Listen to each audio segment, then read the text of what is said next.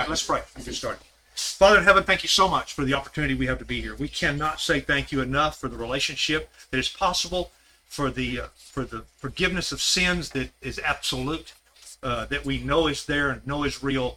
Father, help us to learn today so that we can strive to be the very best we can be. Help us to learn so that we understand and know the things that we need to know, so that we can apply them to our lives and be better. Father, we want to make you proud of us. We want to make you proud that you've adopted us and made us your sons and daughters and made that possible for us. Help us, Father, as we learn these things and as we move forward. Thank you so much for the opportunity. Father, we pray that you be with Daniel and his family.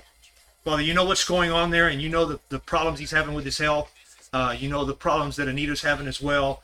Just pray that you be with the mom and dad and the grandmother and grandfather as they struggle with all of this. Father, we know that you have a plan.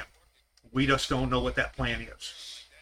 Our preference, Father, is that you get him better and you bring him back to them.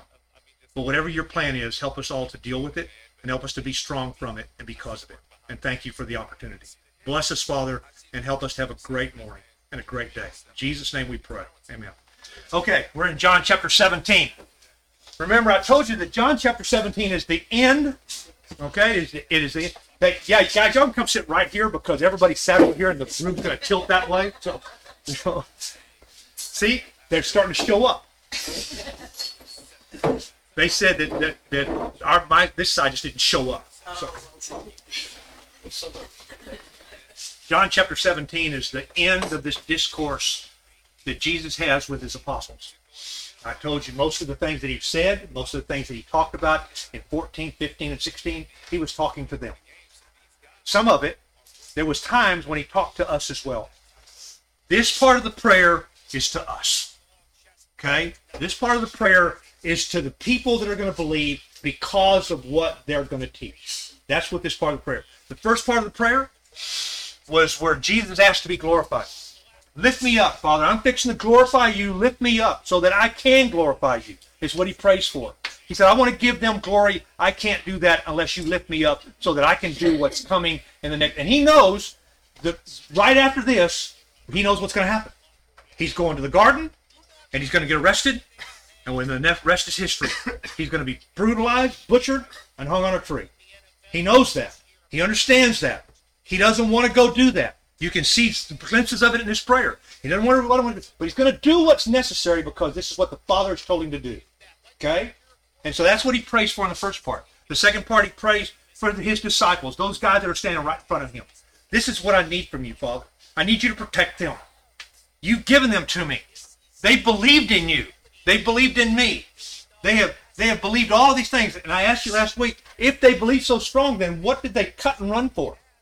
How come they're running for the hills? How come they're hiding? How come they're cursing that they don't know him?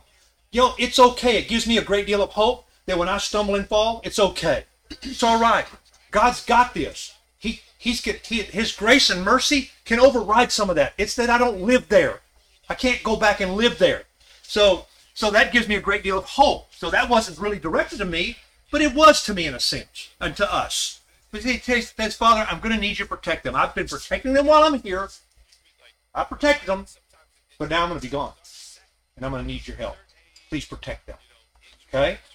And then the last part of this chapter is to us. I'm going to read 20 through 26. Listen to what he said.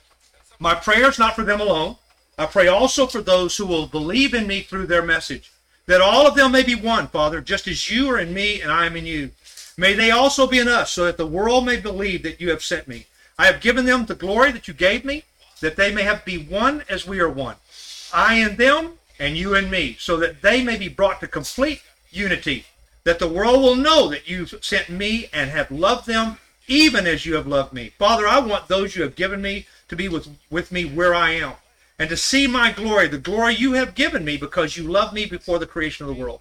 Righteous Father, though the world does not know you, I know you, and they know that you have sent me.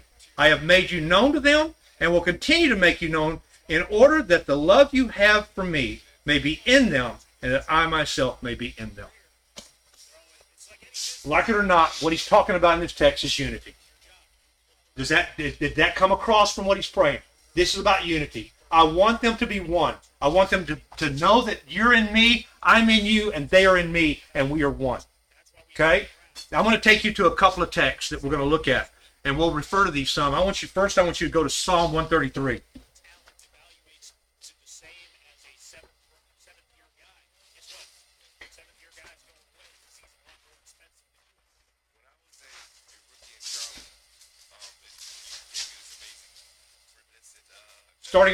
It's only 3 verses. We'll read all 3 of them.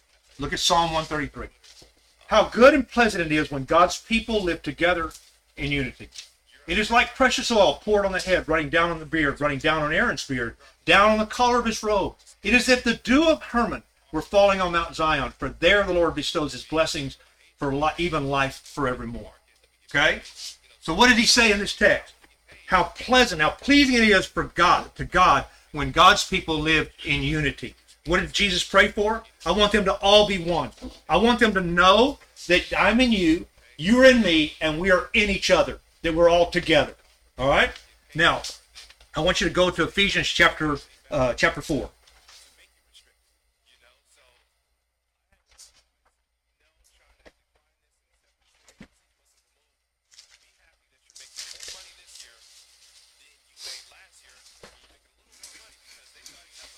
Okay? I'm going to read the first 3 verses. As a prisoner for the Lord, then I urge you to live a life worthy of the calling you have received.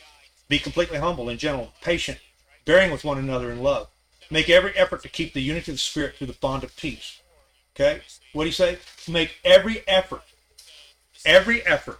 He said bearing with one another in love. Because I'm going to ask you some questions after a while, right? In a minute. And I'm going to see what you have to say.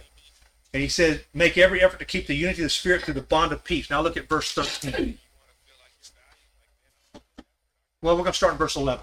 Look at chapter 4 and verse 11. So Christ himself gave the apostles, the prophets, the evangelists, the pastors and teachers to equip the people for works of service so that the body of Christ may be built up until we all reach unity in the faith and the knowledge of the Son of God and become mature, attaining to the whole measure of the fullness of Christ. All right? Now, turn back to John. I want you to look back at what he said in this thing. We're going to cut some of this up. He said, my prayer is not for them alone. In chapter 17, verse 20. My prayer is not for them alone. Okay, who is it for? He tells you. I pray also for those who will believe in me through their message. All right? Who's he talking about? Who's he talking about? How do you know that? I mean, what is he? How do I believe in him through their message? What message? Right, this message we're talking about right now. When John writes this, we looked at 1 John, 2 John, 3 John, we looked at all 3 of them before we did this book. In 1 John, he said, I write these things to you that you might know that you have eternal life. He tells that in John chapter 5, 1 John chapter 5, verse 13. He says that. So I know that that he's talking to me if I believe on what they said through their message. He gave them a challenge, he gave them a charge, and he said, I want you to go into all the world and do what? Preach the good news. Teach them, baptize them, make disciples of them. And he said, and I will be with you always, even to the end of the age. When Paul writes to the church at Corinth, and he says, if any of you thinks he's a prophet or spiritual, let him acknowledge that the things I teach are the commandments of the Lord. That the Lord commanded them. John said in John chapter 12, he said, the things I tell you they're not my words. I didn't tell you my own words. He said, the words I spoke will judge you in the last day. That's what he said. He said, but those words didn't come from me. They came from the Father who gave them to me and I gave them to you. So as he gives those words to these guys, and they go out and they start spreading. And on Wednesday night we're looking at the book of Acts, and we're in the second journey now in chapter 17 of Acts, and John and they go to the synagogue. That's the first place they always go, to the synagogue. To do what? To teach God's people first, and then because they know that there's a lot of Gentiles there, and they go teach the message of a risen Christ. So if I believe in that through their message, the message I have today, 2,000 years later, it is preserved for me. Okay? And you can say, well, we're not really sure that's God's word. We're not really sure that Bible is real. And people say that all the time. Okay? They say that. Sit down with me and I will take you through it and show you that I believe it is. Okay? I'll talk to you about it, and we'll look at it. So if you have decided that this is God's word, that those guys really did write this stuff, they really did. He really did preserve it for us and put it in a form where I could understand. If he did that, then that means anytime I open this book and read the message that they have, it's a message from the Lord. You believe that? Okay. Then he's talking to you. He's talking to me. All right? So then he says in the next verse, he said, that all of them may be one, Father. So what is the desire? What does Jesus tell us? I want them to happen for them. I want them to all be one. I want them to all be one. And he said, Father, just as you are in me and I am in you, I want them to be like us. He told his disciples, his apostles, early on, he said, you don't want me to go. He said, but if you knew that where I'm going is by far better than being here. Okay? Because he had to leave the relationship with his Father. He left that. And he only had it through the Spirit that they had. So now, he's saying, I want them to realize the relationship you and I have, that one-to-one relationship. I want to have that. I want them to have that. He said, so I want them to understand, and so that they can be one. Now listen to what he said. May they also be in us, so that the world may believe that you have sent me. Now, how did if you look back at John chapter 13, he said, love one another as I have loved you. This is how they'll know you are my disciples. How? By the love you have one for another. He said, I have made you known to them and will continue to make you known in order that the love you have for me may be in them. What does he tell? He said, the only way you're going to pull this off, only way we're going to pull this off is to have the love that he talked about for him in us. The love that he had for us in ourselves. That's what the Spirit, that's one of the traits the Spirit brings to us, is the spirit of love, to have that love. He said it binds them all up. Now I want you to look at Colossians chapter 3. Colossians chapter 3.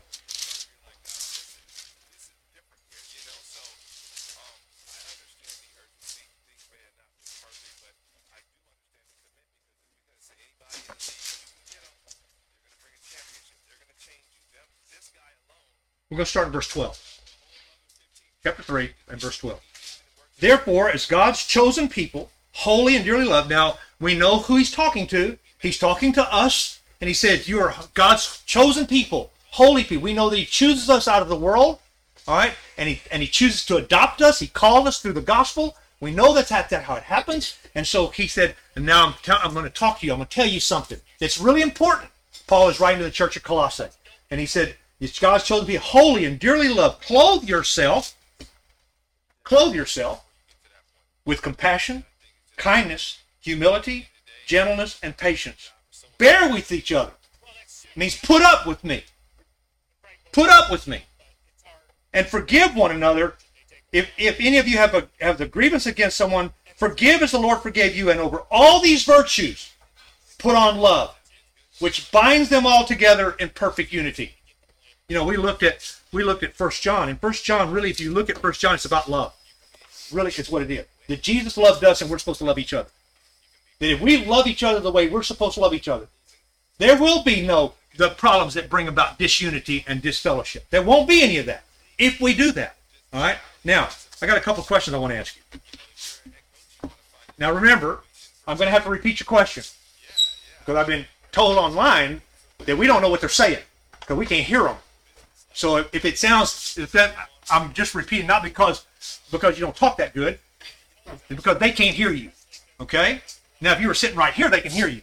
But I don't see anybody sitting up here. So, it's like this place got the plague. And you guys online, y'all are the ones that caused that. So anyway, let me ask you a question. What do you think that this unity will look like? What do you think it'll look like? If we can pull this off, and we can have the kind of unity, the kind of, maybe I ought to do this first. Tell you what it is. Okay? I went and looked it up. It's a state of being one. It is to be combined into one. The absence of diversity. Okay? I don't like that last one. That's from Webster's. I don't like that last one, because we are all diverse. We are diverse. We are completely, all of us are different. All right? But we learn how to live at peace together because we love each other. And if we don't, well, anyway. So, what is that unity going to look like? Tell me what it looks like. What is that kind of unity that he's asking for here, that he's he's demanding. I want you all to be one. What does it look like?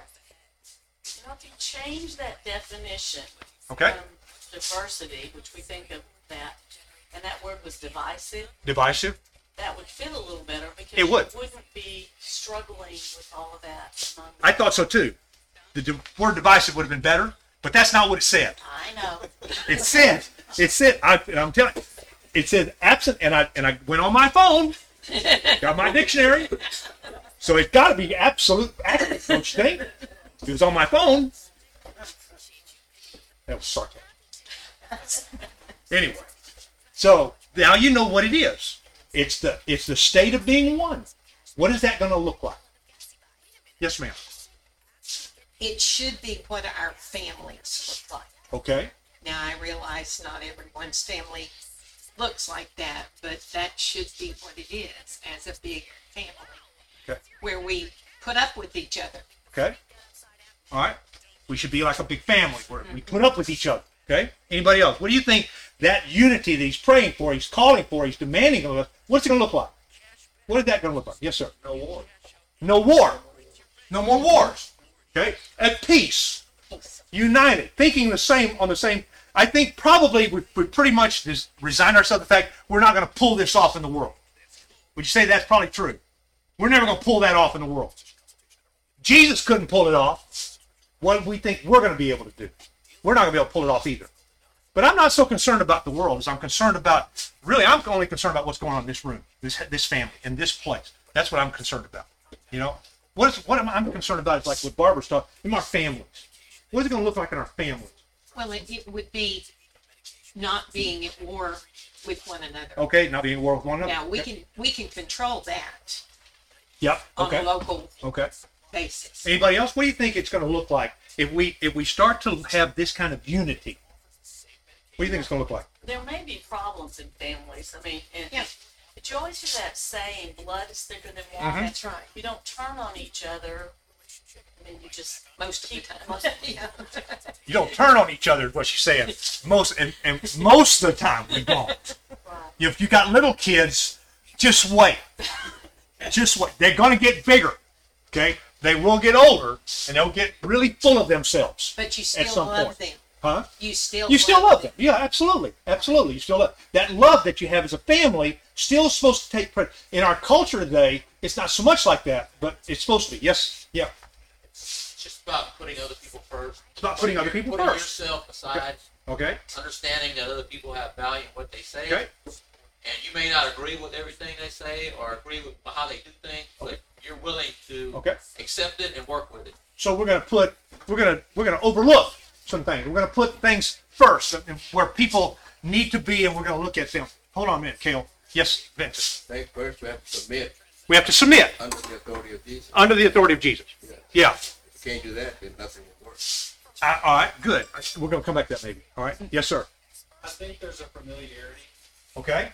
and you may not notice it in the immediate structure because it's already there, but you will notice it if you like go to another town and visit Okay. another church. Okay. And if there's that same familiarity, that's when you know that there's unity. So Cale's saying there's a familiarity, and if you go someplace else and see, and you can gauge it by, you start to see a sense of what's going on where you're at and what maybe is not going on. There's an overall, There's an overall. yes, Okay. yeah, and it's just a sense of comfort that you would. 'Cause Okay. I know that you can go to visit another church, and feel completely alien. Okay. Okay, and that's how you know that there's disunity there Okay. because you're not the same. Okay. But you can go to another church in another town and you still feel at home. You feel alien because you don't feel connected because. Right. Okay. And sometimes it's hard to put into words Sure. what that actually is. It is hard to put into words. But when you know it, you see it. You feel it. You Sense it. feel it. So you'll know when it's a like-mindedness. When there's not a like-mindedness, you sense that Yeah. if you go somewhere else. Okay? So that's what we're shooting for, is a like-mindedness.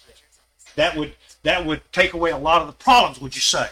If we would strive to be like-minded, it would take away a lot of the problem. Sometimes you have to exert a tremendous amount of love with someone to understand. Cole and I do not see eye to eye on stuff. Okay, we banter back and forth all the time. Sometimes we do it. Got a phone call from Pam the other day, and she was all, "I'm so sorry," and I said, "Man," you don't understand. This is how Cole and I operate. We get on each other because he understands there's some things he thinks that I don't like, and there's some things I think that he knows he don't like. And we've learned how to coexist. We've learned how to cohabitate, and he's willing to learn, and so am I. I'm willing to listen to him. He's willing to listen to me. And where it's not strife. Before, in other situations, it wasn't like that. In this situation, it's like that. I see a side of him that you may not get to see because you aren't around him a lot, but I see a side of him that you guys don't know. I watched him cry like a baby in that intensive care room the other day for the whole time we were there. He bawled like a baby. And he said a prayer while he was crying. Didn't ask Dan or I to do it. He did it. And he prayed through his tears, and it was the most powerful prayer I've ever heard. It was amazing. Uh-huh. I just had a thought. Unity is like harmony Yeah. when we sing. We can all have different parts, but as long as we're all singing together in the same key, that's how we know that we're in unity with each other. I think that's a great analogy when we sing songs and we're all in the same key. Some of us live our lives in a different key. It's just what it is. Yeah. And we have to learn. I have to learn how to love you. Larry Winters is a great. I mean, he can sing. I can't. I ain't getting in front of nobody and singing. All right? I'm not. There's things I will do, but that's not one of them. Because I can't sing the key like he can. But you know what? We can coexist. Because he can drown me out. He can override me. And nobody's going to know that I'm singing off key. It won't matter. Okay? Because he can drown me. But that's kind of what I'm talking about. We fit together as a hand and a glove. We have to learn how to do that. That's only going to happen when we learn how to love each other. If we can't do that, we're not going to pull this off, guys. We won't pull it off. You have to learn how to love me in spite of where I might want to go or what I might want to do. And love me in a way that I will sit down with you and we'll sit down and we'll communicate together. Because, I got another question. What do you think keeps us from being united? Pride. Sense of self. Sense of self. Communication. Lack of communication. Absolutely. We don't communicate. We don't talk to anybody. We get mad about something. We don't talk. We don't come together and say, we need to talk and do it in love. The Bible is completely equipped to tell you everything you need to do with every situation. It is there. It's there. All you got to do is be willing to go find it. Go find what he says. What does he say I'm supposed to do when you and I don't get along, or when you and I have an issue? Is there a way that we can get together? And then, when one or both parties aren't there, get a mediator to come in. It talks about that. Okay? Now, what else is going to keep us from being united like this? What's going to keep us from being united? What do you think? Belief, Huh? unbelief. Unbelief? Okay.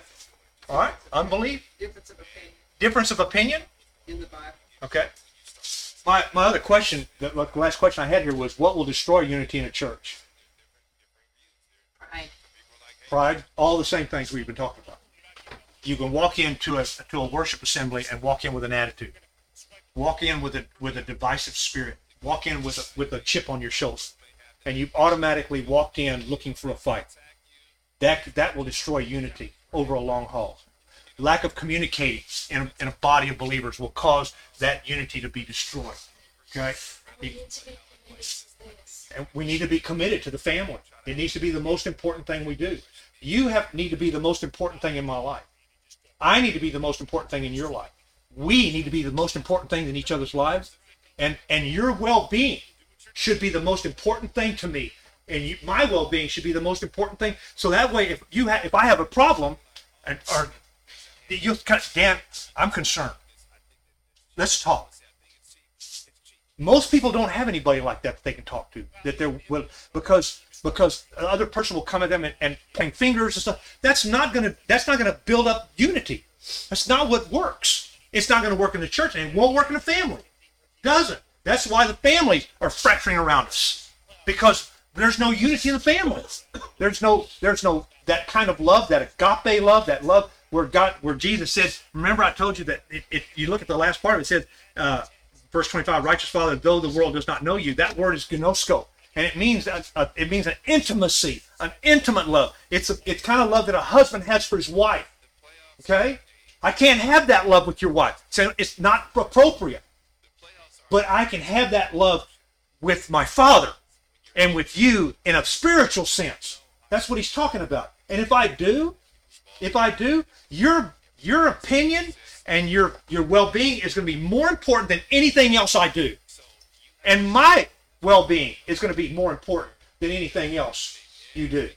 You're going to be completely committed to making sure that everyone around you is healthy spiritually. You won't be able to help them all, but you'll be able to make sure that you're not the problem. That you don't bring the problem into the mix. You walk in with a chip on your shoulder, you walk in with a divisive attitude, or you decide that I don't like somebody and I'm going to start talking about them. I'm going to gossip about them. It'll destroy unity in a church. It'll destroy it. It'll make factions in a church. It'll make factions in a family. Just to have a husband and wife get on opposite pages when it comes to disciplining children. See what happens. Just see. I tell people before I'm going to marry them, there's 4 things that you need to deal with if you're going to have any chance of hope of being successful. You have to be on the same page religiously. All right? If you're of 2 different persuasions, you've got to get on the same page at some point. You have to get on the same page when it comes to money. If you can't agree on how you're going to do your money and finances, you're going to have problems. Okay? You have got to get a handle on in-laws. What are we going to do with your family and my family when they try to get in the way and try to make us do what we know that we don't want to do? And the last one is, you better get on the same page when it comes to raising children. Because if you don't, every one of these can break the unity of the family. Every one of them. And I've seen it happen. Anyone you take away takes away the chance of your survival by 25%. You take 2 of them away, 50% chance you're not going to make it. You take 3 of them, they're a problem, you're better than 75% chance you're not going to make it. And I don't do it because I just do it from what I've seen and what I've experienced as I've watched people grow up and I've watched people get married and I've seen the families fracture and the unity of the family crater. And one of the biggest things is that they don't get on the same page when it comes to raising their children. That's the biggest thing. But anything can fracture us in the church or whatever. What do we got to get back to? What did Jesus ask for? I want them to be one. That was what his goal was, for them to be one in a family, for them to be one in the church, for them to be one together. No matter where I worship, and whether I worship here or over there, I gotta think. We have to plan to love each other, and that doesn't always happen, and that's sad because that goes against what this talked about, doesn't it? Goes against what this talked about. When the hate and the venom and the vitriol gets in a family or gets in a church, man, that church is doomed. It will be. It may survive, and I've watched it. I preach at Fortran, and I love those people, and I've seen that kind of stuff happen before, and I've seen it disintegrate a church. Just what happens. Okay. Now, I want you to look at the last. We got 5 minutes. I want to look at the last 2 verses because I want us to see something.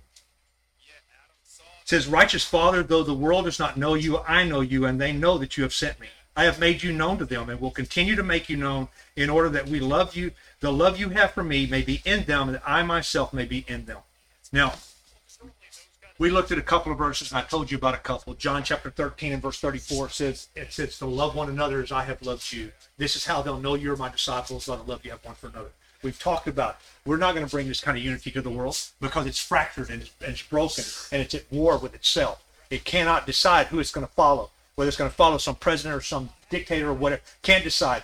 So it's decided not to follow God. In the biggest places, most places, it's decided not to follow God.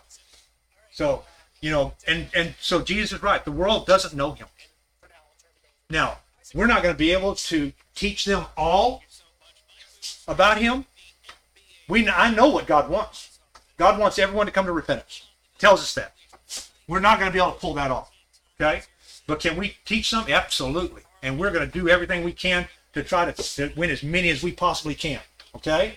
But we know we're not going to change the world because it never did change. Because Jesus told us from the beginning that Satan's going to rule and Satan's going to come, and many. It says many there'll be that find the gate to destruction. Few will find the one to life. He wouldn't have said that if he thought there was a chance we could turn this thing around. But we can turn it around in someone like Diana's life, who is Daniel's mother, or Richard's life, who is Daniel's father, or Anita's life, who is Daniel's sister. We can. We're going to have another baptism this morning. Okay? Angie's daughter's going to be baptized this morning. She was adamant. I'm fine. Until she started thinking about it, started praying about it. Decided, no, maybe not. Maybe I'm not. So, last I heard, she's going to be baptized this morning. And even if not, it may be sooner than later. You had 2 last week, right? Had 2 last week. Unbelievable. See, we can change the world. We're going to change them one at a time. One at a time. We probably won't live long enough to change them all.